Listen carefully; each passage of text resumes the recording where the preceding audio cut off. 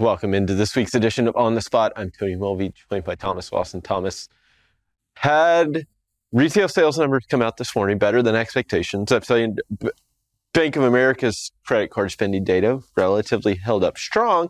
And I wanted to look at, I pulled a chart from the report. I used it in this morning's Daily Watch, but it's an interesting one. It's the share of discretionary spending versus total income or total spending per household. So you've got those percentages on the left-hand side over there are the share of discretionary spending versus of overall spending. So when you see 70%, 70% of total spending is discretionary spending. And you have it across various incomes here.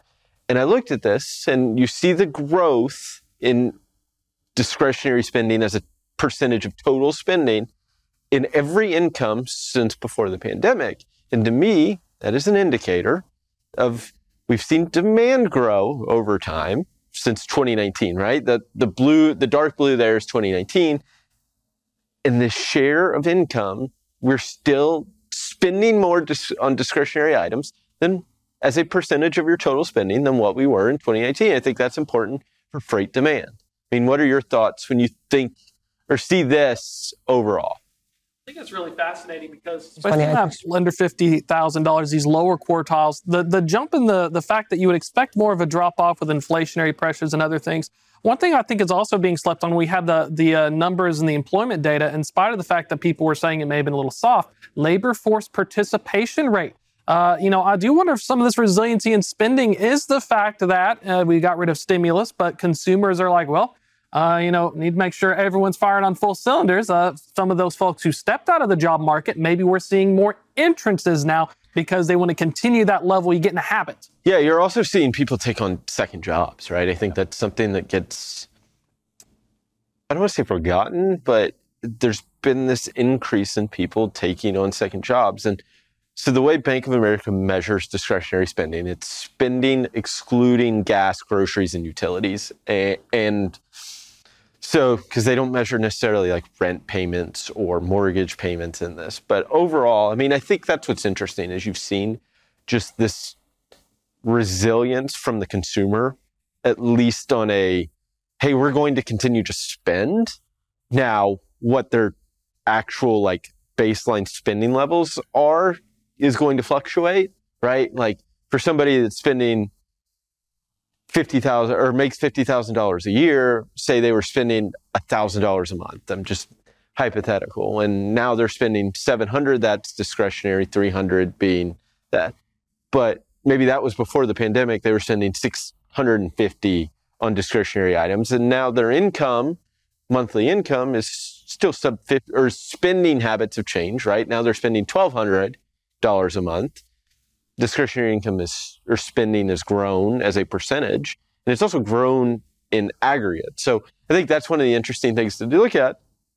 And when we want to compare it, I've got the outbound tender volume index, and I think this is where I was going with that was you've seen that as a share grow, discretionary spending, you've also seen growth in outbound volumes, right? We talked about the comparisons with 2019 earlier in the year and really all the way up through the middle of the year, and then we kind of broke away. This, to me, seeing that growth as a percentage of total spending is helping drive demand.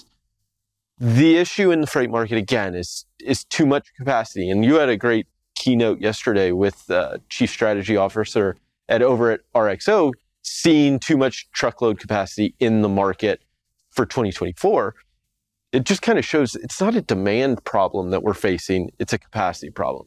Yeah, continuous. Because look at this. This is contracted freight, outbound tender volumes. This is the big portion of the market. One thing that I'm impressed about is we are almost bucking the trend, seeing this highlighted in white. Look at the far side. We typically will see a cliff moving into the end of the year. Mm-hmm. One thing that has surprised me so far is how resilient that is. And also look at this kind of sub-seasonal, this jump. So I do think that looking at that Bank of America data as well kind of gives us this glimpse. And when we're looking at final things, talking about mortgage rates, prices, including the fuel and rent are up. Only a fraction of people had decided to jump in on those high. There's a lot of people who are bag holding and you still have that income because the typical narrative is, well, everyone bought a new house, everyone's paying a higher mortgage, when a large amount of consumers were before mortgage rates increased. Correct. And yes, you're spot on. And I think it's one of those. It's the other big impact in the report was talking about student loan payments. Yep. And the impacts of that and the changes in spending from month to month, and of those lower income earners faced a larger impact with their student loan payments that those that started payments in November, which makes sense, right? October, they hadn't felt the pain, or not the pain, but the impacts. Then they have to make that. So their spending slowed down in November. But then you have the holiday, right? Like, what is that going to spur into? My question on the student loan impacts are going to be what happens in January, February, March, like first quarter spending, because right now you can maybe hide it because people are going to spend right now for the holiday. There's no hiding the impacts in the first quarter, or there's less impacts. I think the flip side, well, I don't want to say the flip side, but it kind of continues on this trend is our discretionary spending, a lot of it comes on goods from China. So what are volumes doing from China to the U.S.? I mean, really holding up relatively strong, or they were in the early parts. They've come down a little here in early December, but I mean, in comparison to where we were in 2018, again, not a surprise to see growth in discretionary spending overall from especially that lower income sector.